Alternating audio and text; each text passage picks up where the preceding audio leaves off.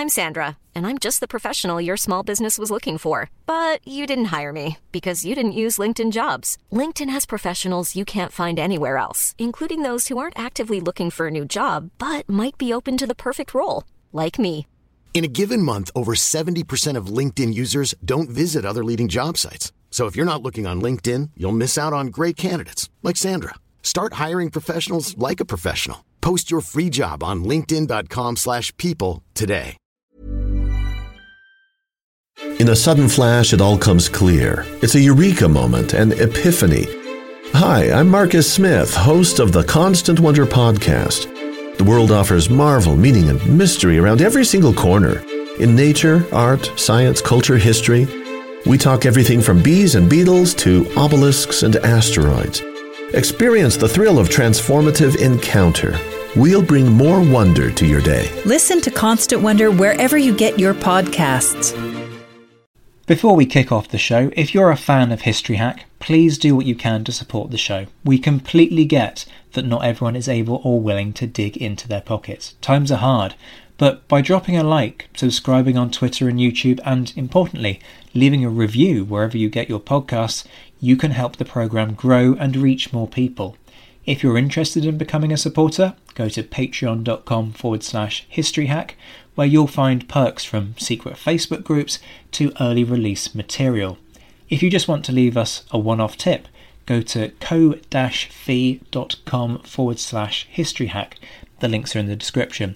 And whatever form your kind support takes, know that we are massively grateful. Enjoy the show. Hello and welcome to another edition of History Hack. I have Mrs. White with me, no relation, not even a kind of, well, I don't know, perhaps we are distant relations, but look, let's be honest, Charlie, we're not here to talk about like our family history. This episode is titled Patron Saint Cromwell. So I'm just hoping there's a tiny bit of Cromwell bashing that you've sourced for us. Well, you know me, I can't go an entire episode of History Hack without bashing Cromwell at least once, Zach. But today we're joined by Dr. Rebecca Warren. She's an early modern historian and contributor to the recent publication, The Church in Interregnum, England.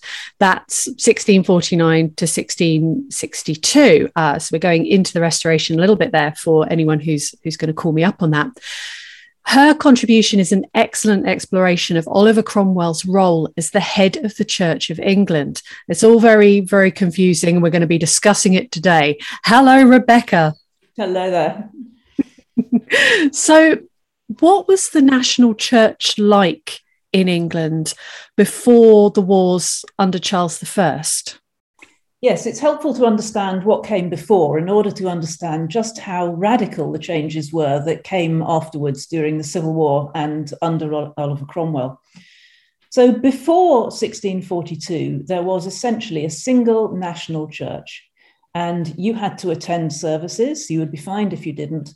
And it was a broadly Calvinist Protestant church. So after the Reformation in the 1530s, of course, England was Protestant, and there was this single national Protestant church.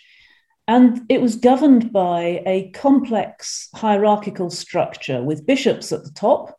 And then they governed an administration which was organized around dioceses. It had archdeacons, it had deans and deaneries, right down to the local level of parishes and parish ministers. And people's behavior, very much their personal and, of course, their religious behavior, was kept in check by what were known as the church courts. And the church courts, which no longer exist now, were there to try and maintain, if you like, decency and order amongst parishioners, amongst the congregation, amongst people on the whole. So that's what's happening before 1642. But it is just worth mentioning that even during this period, during the late Elizabethan and under James I and Charles I, there are beginning to be moves to try to further the Reformation of the 1530s. And we now think of these people as Puritans. So Puritanism starts to appear as early as the 1570s. And the Puritans are hoping for a greater Reformation along the lines of what they see on the continent. This is an incredibly complex topic. I remember doing this period for A-level and just thinking, if the religion question comes up in the exam, I'm probably going to have to pick the other one, because you just got that fear of getting it wrong because it's so complex. So this is a very broad question that I'm about to fire at you. But what happens to the church in the 1640s? And I laugh because I know that we could talk for a whole hour just on that topic. Yes, we could. I mean, we'll start with an hour and we'll go on for 2 or 3 weeks, shall we? Sounds good. Sounds good. No. So under Charles I in the 1630s, the decade preceding the outbreak of war, the religious life of the country has become increasingly polarized. So Charles and his archbishop have been trying to make the national church even more ceremonial, moving away from the, if you like, the stark Calvinism that had been evident under his father, and make it more ceremonial and more structural, if you like. Now, this is polarizing the nation because a great many people don't want this. They want greater reformation.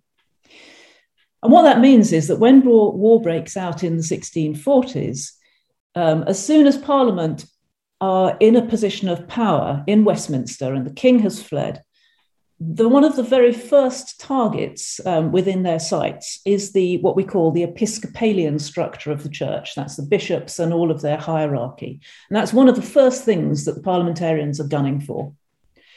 And so certainly within 10 years, but within 3 to 4 years of the outbreak of war in 1642, the bishops have been abolished. The Book of Common Prayer, the thing around which church services have revolved since the Reformation, that's gone. They've replaced it with something called the Directory for Public Worship. And the structure and hierarchy that the bishops oversaw, including the church courts, are gradually being demolished during the 1640s. And all that will be left by 1649 is the unit of the parish, the land that actually made up the parish, and the parish minister giving his sermons, giving his services in the church. Gosh. And it's worth saying for folks who perhaps aren't familiar that part of the tension here is that because Charles I, as I think of him, is pushing for that greater ceremony that you talk about, everybody goes, well, he's a Catholic, which is a massive grey area. So I'm quite curious about what's the talk like in the royalist camp about religion when Parliament's pushing all of these things through?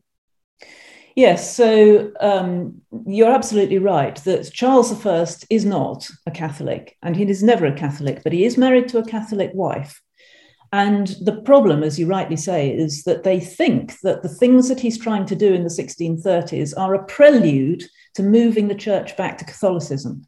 And we have to remember that the 17th century is rabidly anti-papist, almost universally. So even people who are on Charles's sides religiously, they do not want to see Catholicism back. So this is a real blue touch paper, if you like, to problems that will come about if Charles manages to get his reforms through. The royalist camp very much associate Episcopalian worship, in other words, what Charles I has been doing, with loyalty to the crown. And it's almost impossible to split those two. So yes, there are royalists, a few of them, who have Presbyterian leanings, but that's very, very few of them. And the combination of Episcopalianism and royalism is so tightly bound in people's minds that you almost by default are assumed to be an Episcopalian if you are a supporter of the king. And you are assumed to be a Presbyterian or a Puritan if you are a supporter of Parliament. Now, as you say, it's complicated, and that is by no means the entire case. But broadly speaking, it sort of sums up the situation in the 1640s. And it seems that when we look at the sort of slow march towards the Civil War, it does seem that Charles's adherence to Archbishop Laud's reforms and his willingness to push those through, despite the fact that there is a lot of pushback, and the fact that he's got this Catholic wife, it does seem very much that his willingness to stand his ground on this was a real factor towards arms being raised in the end. Yes, I think that's right. I mean, people have argued about the origins of the Civil War since the Civil War, pretty much. But nobody in their right minds doesn't recognise just how critical the factor of religious dispute was. And of course, for Charles, he was quite a stubborn man. He found it difficult to compromise. But when it comes to his religious beliefs, I think, to be fair to him, it wasn't just stubbornness. He was a devout Christian, a devout Protestant.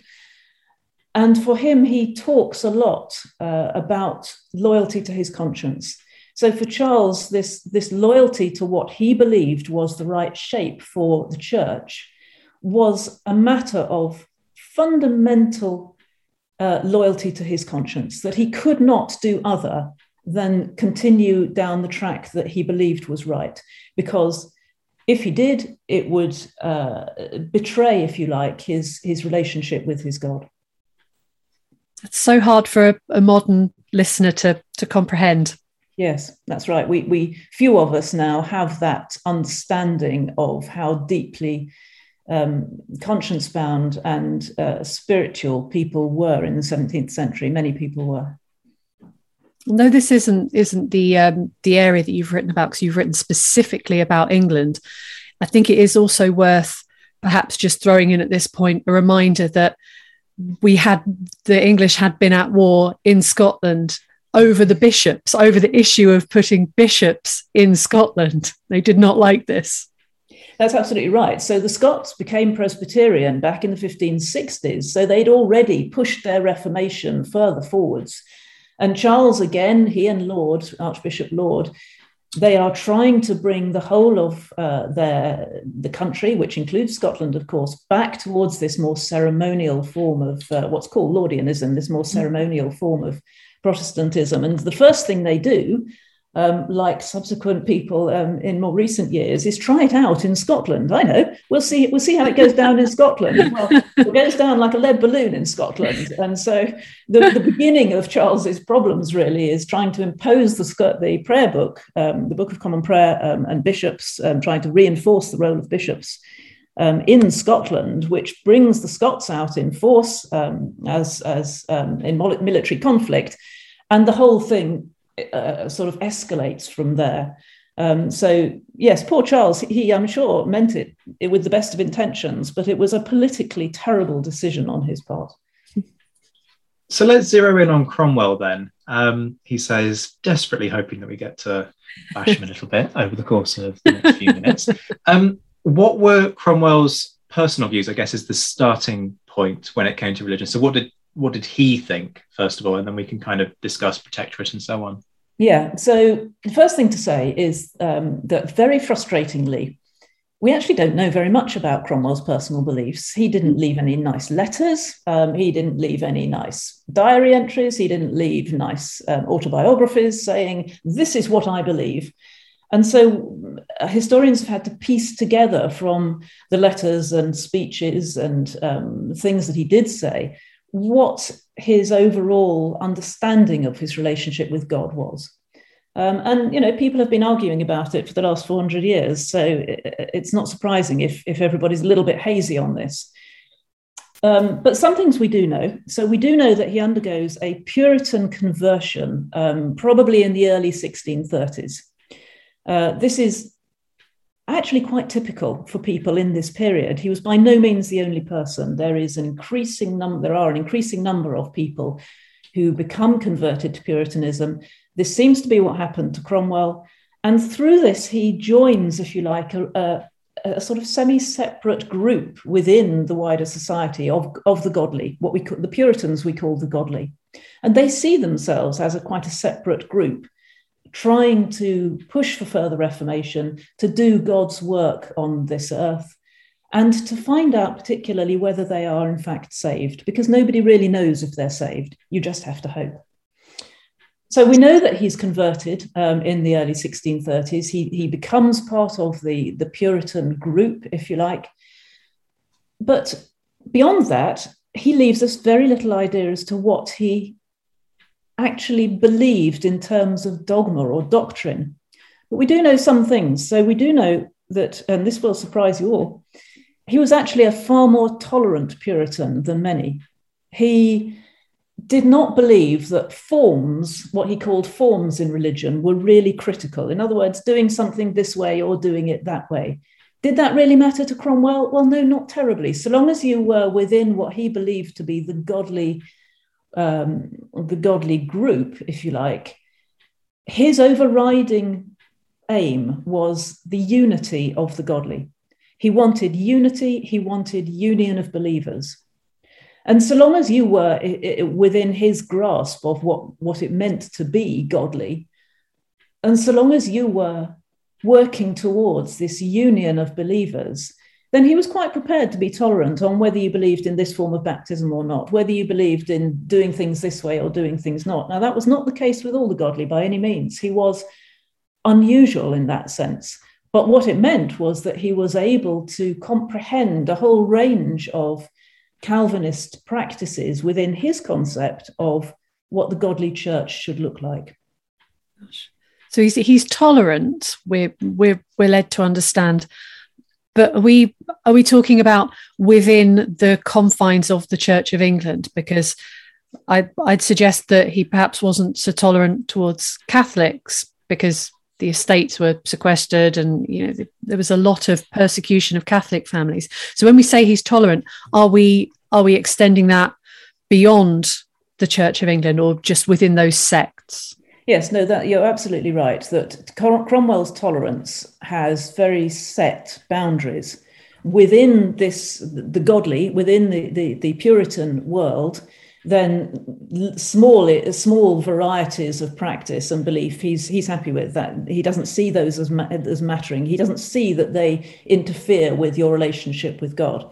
But there are, of course, people who are outside what he understands as acceptable and godly. So Episcopalians, you don't even have to be a Catholic. So certainly if you're a Catholic, you're outside. Mm-hmm. But Episcopalians are too. And the reason they are is because of this idea that the bishops are a critical part of the Episcopalian Church. Well, what do the bishops do? And all these other offices, they get in between the believer and his God. So this is a problem.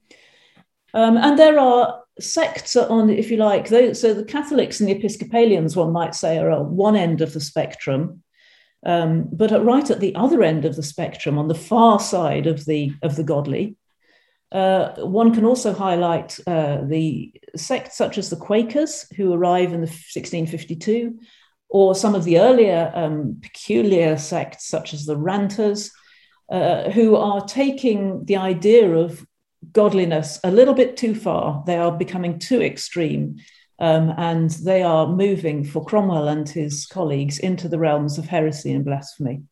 So his tolerance is very much within parameters, and I think it's critical to say that. But it is also worth saying that rather like Elizabeth I, Cromwell, even for those who are outside his understanding of the godly, so the Papists, for example, he is more concerned with the link between those religious beliefs and their political problem, the political problems that come with them, than whether they hold those beliefs or not. He is not rabidly anti-Catholic because of Catholicism, so much as, during his period in power, rabidly anti-Catholic because the Catholics are a problem and they are a political threat.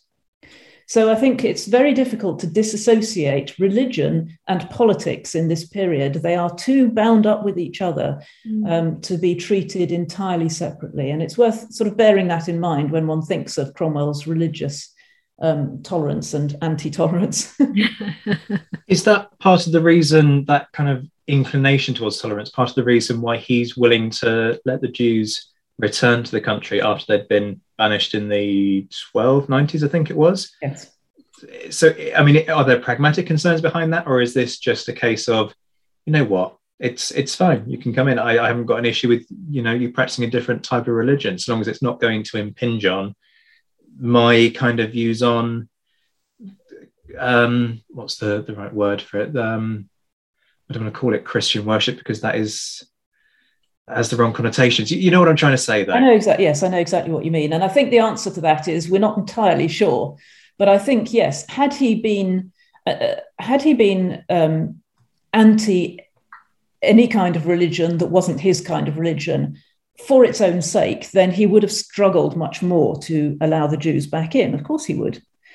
As it is, I think that's part of his, I mean, you're absolutely right, that part of his thinking is that being Jewish in its own right is not actually a crime. He would much rather the Jews were Protestant, don't get me wrong. I mean, he would, and one of the reasons we think that he was, he supported the return of the Jews is because there was an understanding that it was necessary for the Jews to be converted to Christianity in order for the new millennium, the new godly Jerusalem to be created on earth. So actually allowing the Jews back in, where once they were faced with a godly republic, they would instantly convert, because why wouldn't you?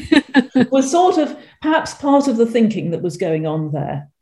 But it's also worth saying that your other point is right too, that this is also pragmatic, that the Jews are useful. Yeah, the Jews are useful people. You know, they are businessmen, they have a lot of money. And so on a number of fronts, accepting the Jews' return to England is something that Cromwell is fully prepared to do. It must be said that that is in contrast with virtually every other person in the country. Now, very few other people are like Cromwell, prepared to have the Jews back in. But he manages to kind of swing it by sort of allowing it through the back door. I guess that's one of the benefits of being head of state, really, isn't it? It's so interesting, because when you are, like myself, not a fan of Oliver Cromwell, it's often the thing that people use to say, yes, but he did good things. He allowed the Jews to come back to the country. And again, like you say, there's always a part of you that thinks, yes, that's really good and wonderful. But he must have had an angle. There must have been some reason for this sort of wonderful welcoming that he was. I think it's worth bearing in mind was a pragmatist. He really was an absolute pragmatist. Now, he was absolutely devout in his godly beliefs, and I think it affected his life so fundamentally that you cannot understand anything of Cromwell's actions without understanding his relationship with God. But he was also, within that, a pragmatic man. You know, he'd been around for 40 years before the Civil War kicks off. You know, he's not a wet behind the ears 18-year-old full of idealism. He really understands something of realpolitik. And I think that it does not negate his religious views to recognize that part of his actions are pragmatic as well. These two things are perfectly consistent with each other, although sometimes they led him into all sorts of trouble. Because, of course, suddenly he finds post-Civil War, post-regicide, he is head of state. He is the guy in charge. And with that comes being the head of the church in England. So what was Cromwell's vision for religious practice in the Protectorate? Did he have one? Yes and no is the answer to that. No, because, I mean, yes, he did. Of course he did.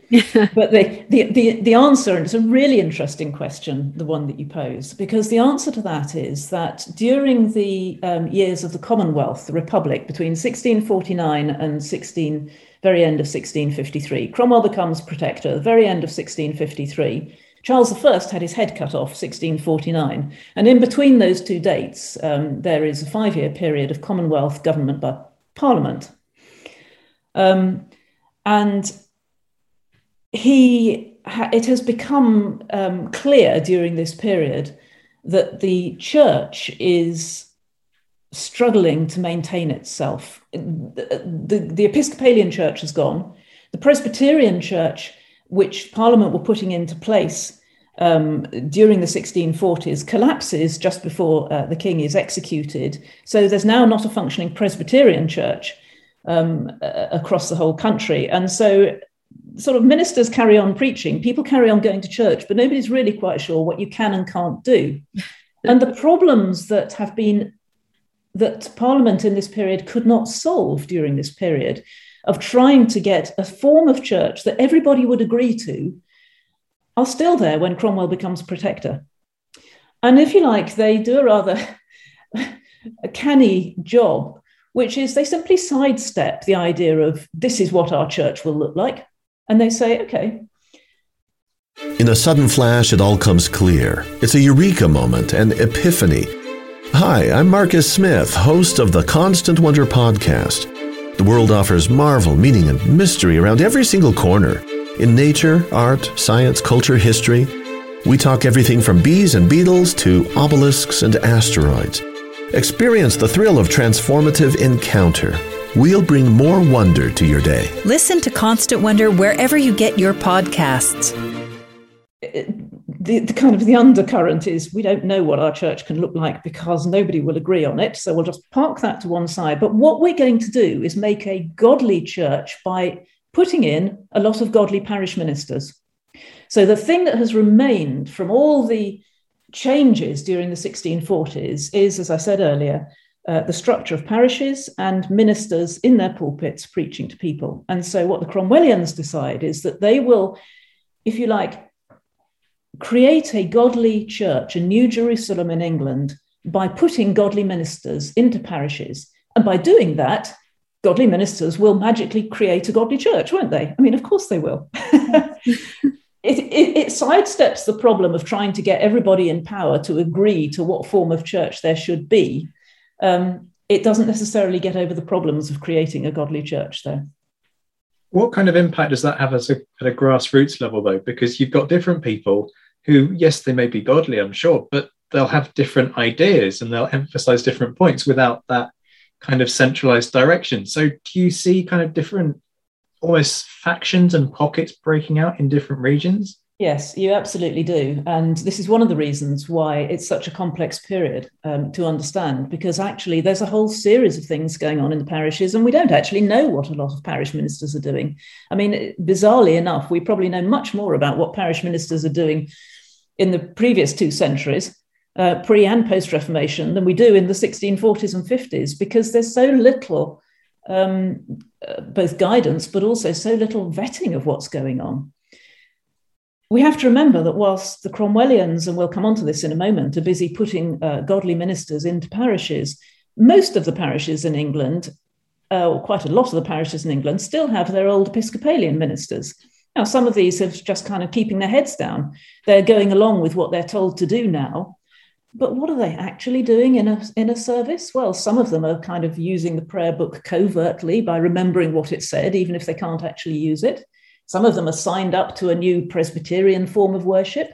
Some of them are independents. In other words, they don't even like the Presbyterian structure, but they're still, godly Puritans. So a whole raft of different things is going on. And in terms of how people on the ground, how your average congregation takes it, well, that is entirely down to the individuals and the ministers that they are going to listen to. Some people are very happy to have a godly church.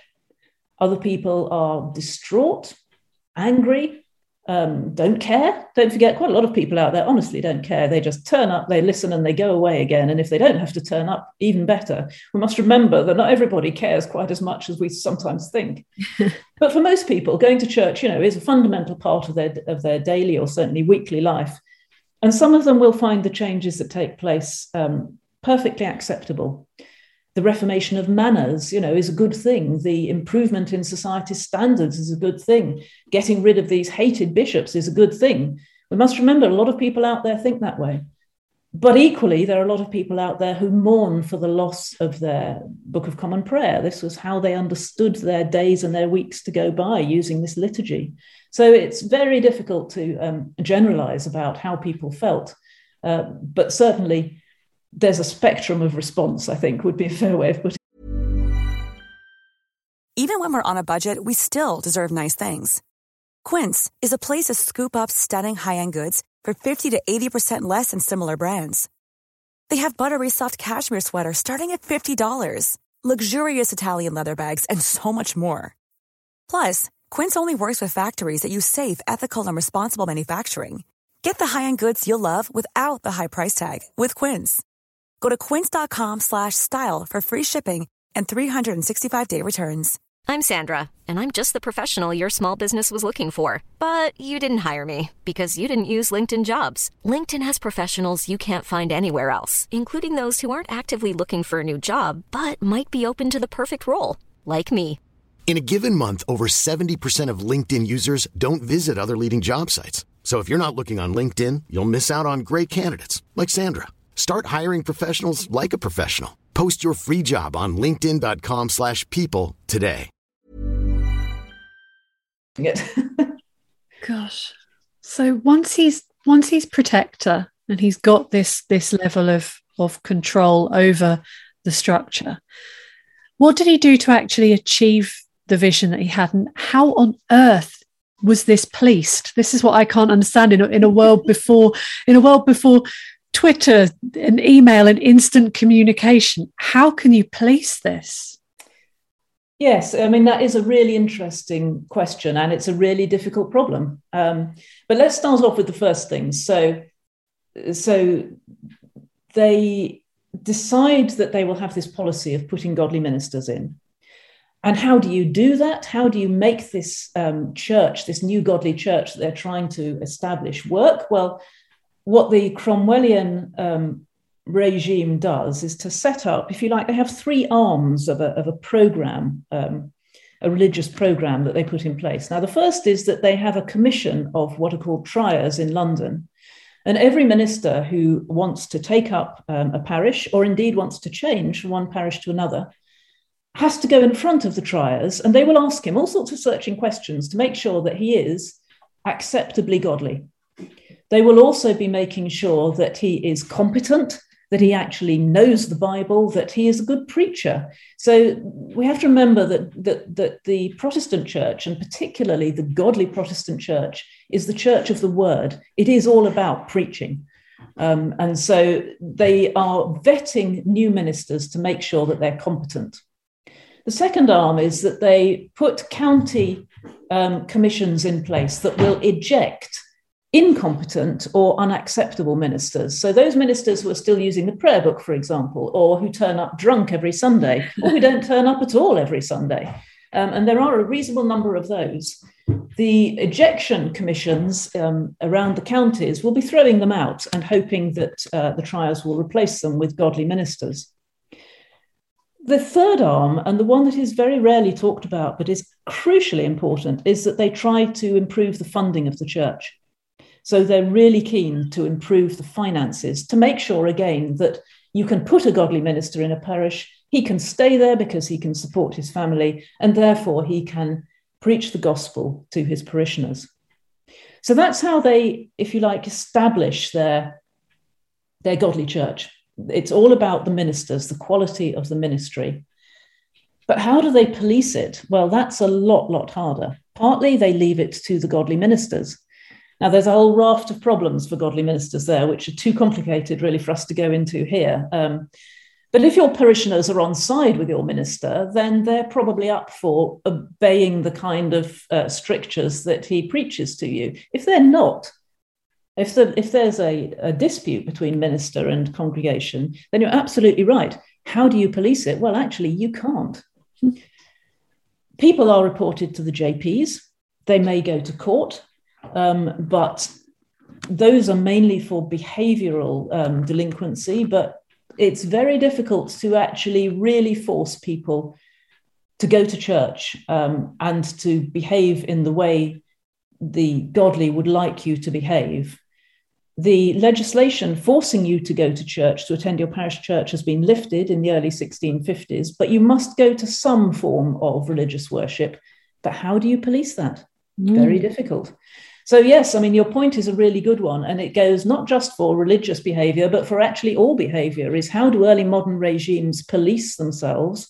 Well, there are a number of agencies out there, but it's a very difficult thing to really hammer home and to make work. Yeah. And you were talking about funding just now. Where does that funding come from? Is that stuff that's going to come from Parliament? Is it kind of state-supported religion?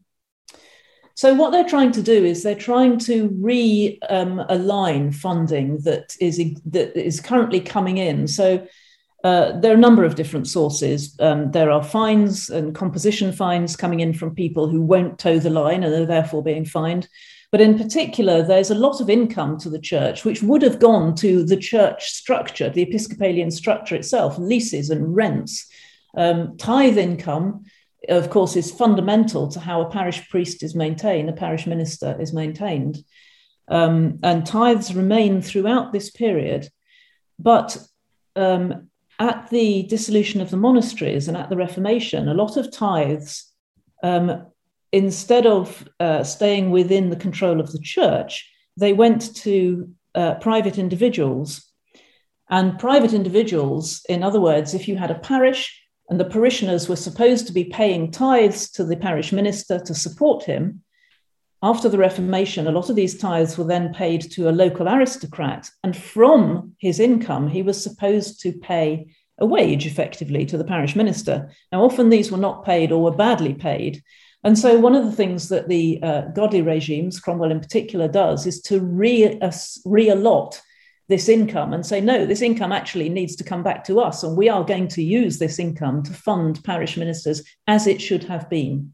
So the funding is coming from a whole different range of sources, but they do make a really comprehensive but not always successful attempt to reallocate money to the parish minister to maintain the godly ministry. It's incredible, because sometimes when you start looking into the money and the tithes, you could look at the Reformation as one massive con.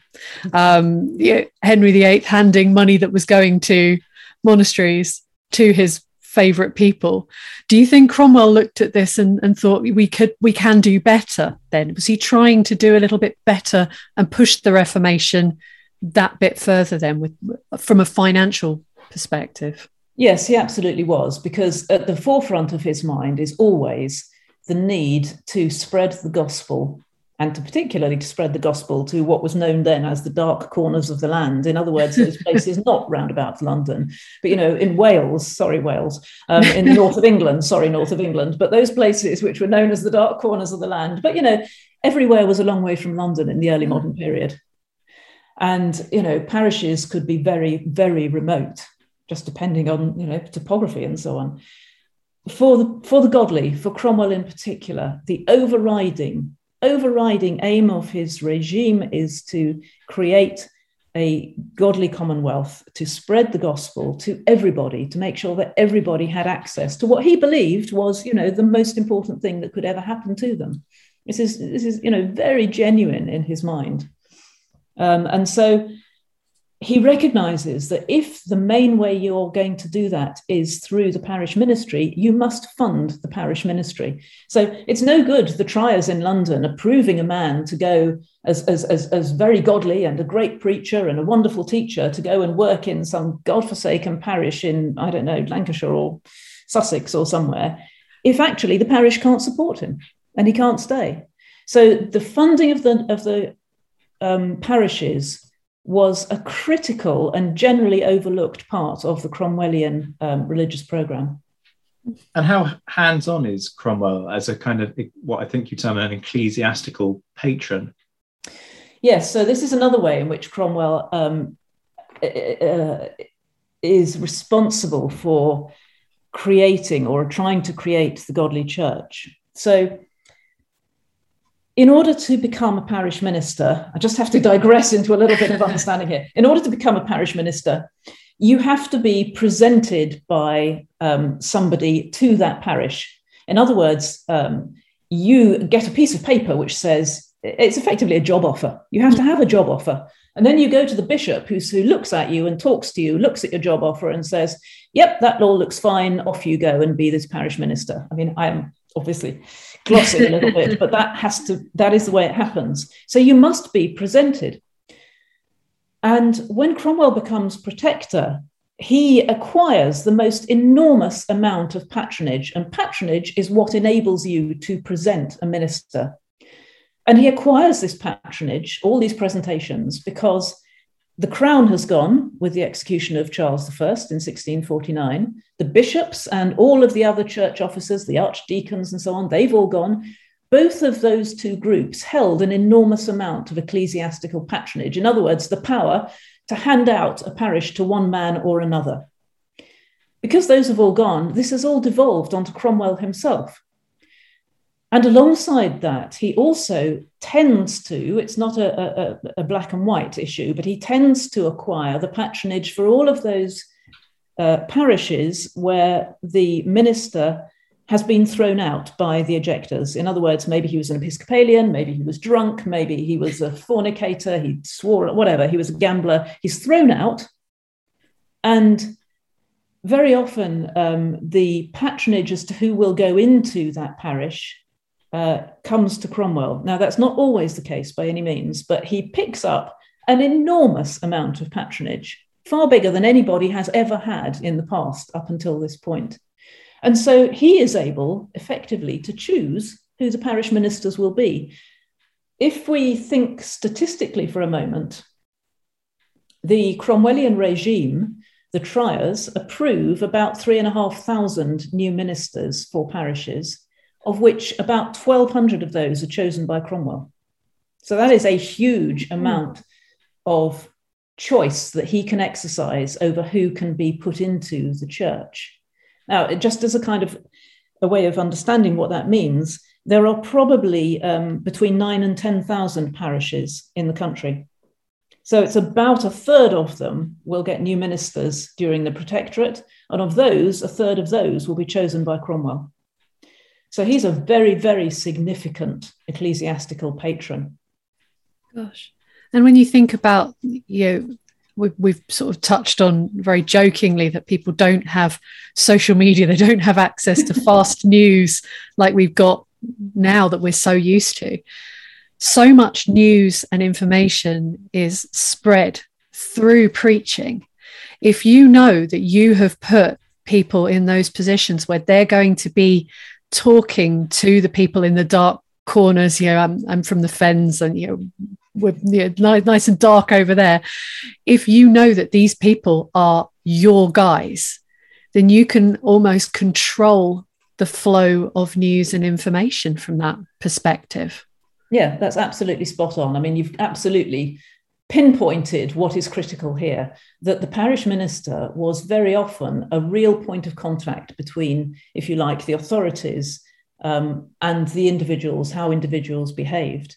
And so, again, this idea that if we put godly men into the parishes, we will get a godly world is very much how the Cromwellians think in terms of spreading the word of the gospel. So, yes, I mean, a parish minister now is somebody that many people living in probably don't know what parish they're in, certainly won't have ever met their minister and probably never been into their church. This was so not the case in the 1640s and 50s and the entire 17th century. You knew who your minister was. He knew you. He certainly should have been, and he probably came round and catechized your family on a Sunday. Catechizing is coming round and teaching the basics of Christianity to you so that when you turned up, you understood what was going on. So you had a real one-to-one relationship with this person, unless you were one of those who loathed the sight of the man and never turned up, in which case you had to go somewhere else and do something else. But on the whole, generally speaking, all people in the parish knew who the minister was. And he would be a person who also would have made civil announcements as well. So it's not just about religion. He would also have stood up. You can imagine at the end of a service, and I've got some notices now, the government says. Yeah. So one has to remember that they're not government mouthpieces, but they are a vehicle through which government information can flow. So when Cromwell becomes protector, he's effectively head of state. Does that therefore mean that he's, a bit like an Archbishop of Canterbury type figure, head of the church in England and Wales? Is he a sort of defender of the faith? What's his role? How does it all work? Yes, that's really interesting, isn't it? Is he an Archbishop of Canterbury? Well, he's not. I mean, he's not like the Archbishop of Canterbury for many, many obvious reasons, but particularly for the reason in principle that the Archbishop of Canterbury had spiritual authority over the church. Cromwell never, and his colleagues, they never claim to have a spiritual authority. That is not how they see their role. And indeed, one of the complaints that a lot of people have who are not supporters of the godly regime, the godly drive, if you like, is that these regimes, the Commonwealth and the Protectorate, are putting laymen in a position of power over the spiritual, over ministers, and they really object to that. So in that sense, no, nothing could be further than the truth. Cromwell is definitely not an archbishop figure. But in the sense that he has enormous control over the structure of the church, what we think of as the church. It's debatable whether there actually is a national church in the 1650s, but he has control over the structure of normal, if you like, everyday parish worship. Then yes, he has powers very much akin to the Archbishop of Canterbury. The way that his administration works is different. The way that he works is different. He doesn't try to interfere with what is going on the whole.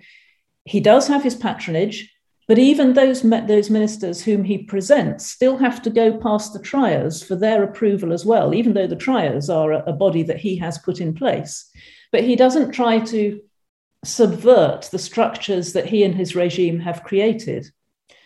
But in the sense that the Archbishop of Canterbury has, a hierarchical structure to govern the church, the Cromwellians do too. And in the sense that Cromwell is the most powerful of the Cromwellians, then yes, he does too. So similar and not similar, I think, would be the answer to that question. So I think I've got a little bit of a clue to my next question in the topic of your essay, which runs dates from 1649 to 1662.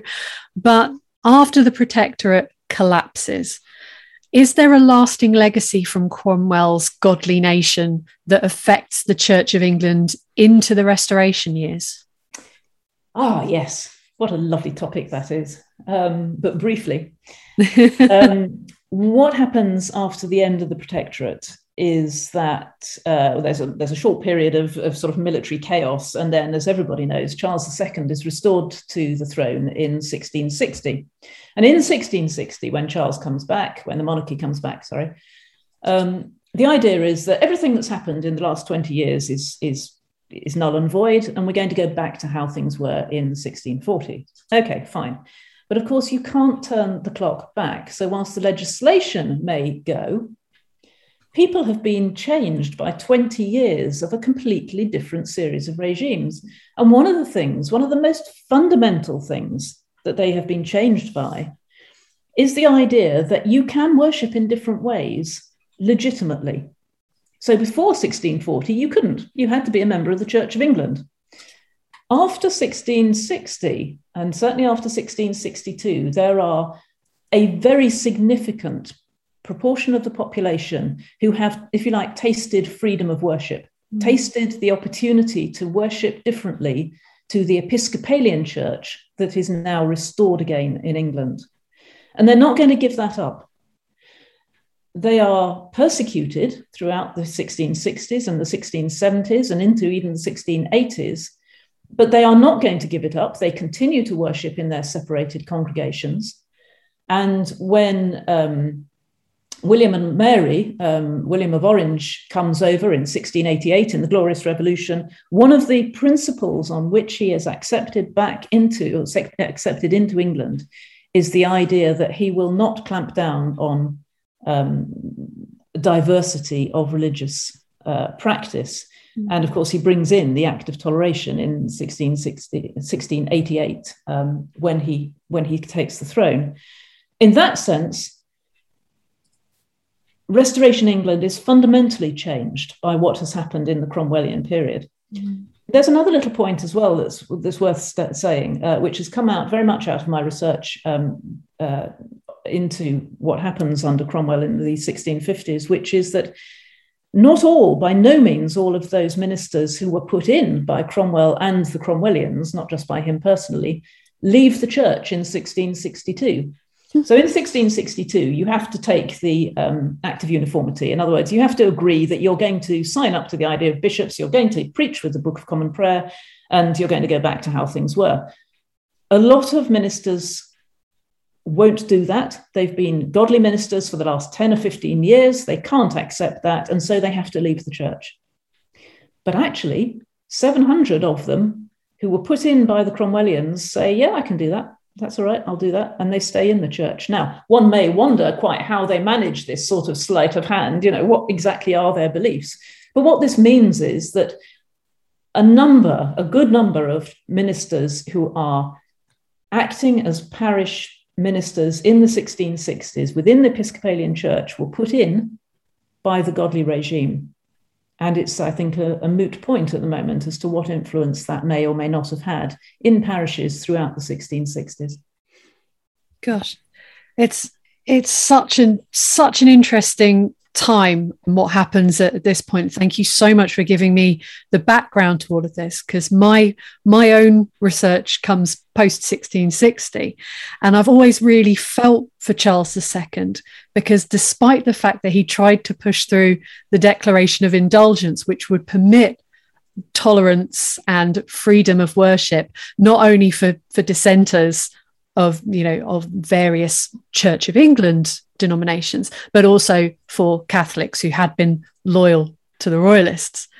He was repeatedly voted down because of the same problems that Cromwell had with the Catholics, which was that dissent in religion equals potential dissent against the state. And it's the fear of rebellion and the fear of that means you have to clamp down on the religious side of things.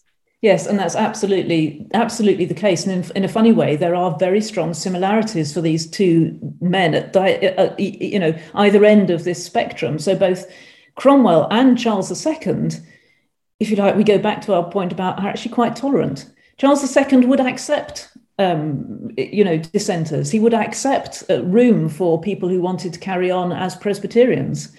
But it's the people around him who won't. It's the people around him in government who absolutely can't even tolerate the idea of it.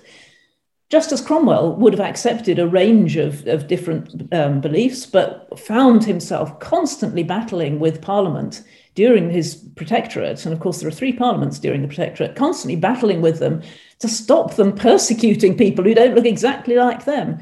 There are similarities there, which I think are rarely picked up on, but are strong and interesting comparisons. And I agree. I think one has to feel for both men that they found themselves in positions where they were surrounded by people who were more bigoted and less willing to think outside the box than in religious terms than they themselves were. And ultimately, as you say, because religion and political quiescence, political difficulties, political problems are so closely linked, it was impossible for them to expect people to separate the two and to accept that you could be religiously, you could have dissent within religion, but you could still have loyal political subjects. And this is one of the things that everybody in this period struggled with and continued to struggle with throughout the Restoration.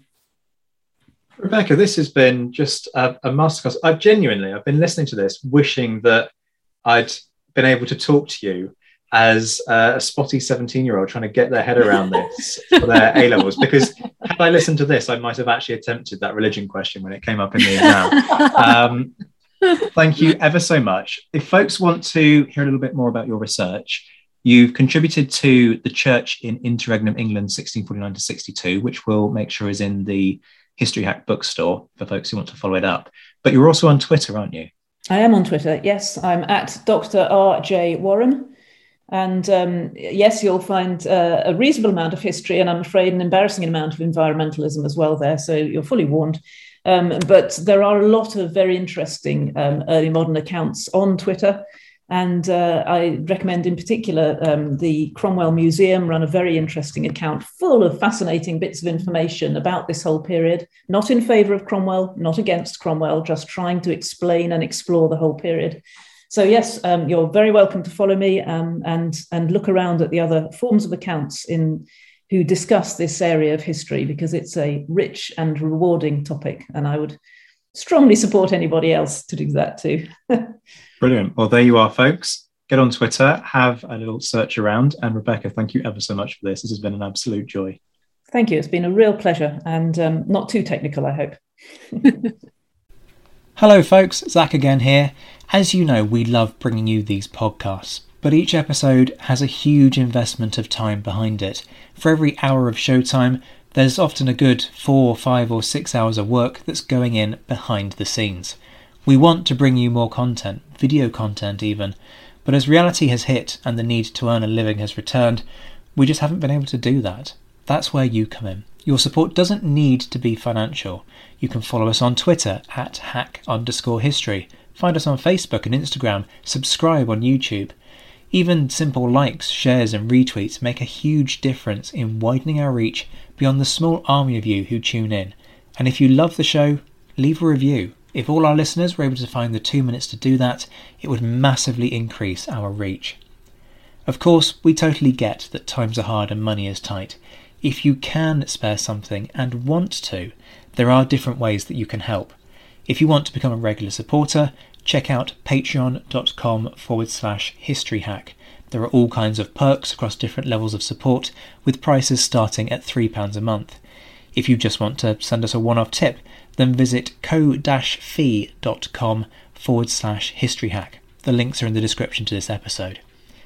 But importantly, also have a think about supporting our listeners. The hour they spend with us is a minuscule fraction of the time that they spend researching and writing their books. With that in mind, we set up the History Hack bookstore, where you can support both them and us instead of funding Jeff Bezos' next trip into space, which is what pretty much happens when you buy via Amazon. Again, the link is in the description, and we have a huge back catalogue of titles written by our guests. When you buy via uk.bookshop.org/shop/historyhack, we get a percentage, and so do independent booksellers. Whatever form your support takes, we massively appreciate it. So from Alex, Boney and me, and the rest of your Down the Pub regulars, thank you, and have a great day. Even when we're on a budget, we still deserve nice things. Quince is a place to scoop up stunning high-end goods for 50 to 80% less than similar brands. They have buttery soft cashmere sweaters starting at $50, luxurious Italian leather bags, and so much more. Plus, Quince only works with factories that use safe, ethical, and responsible manufacturing.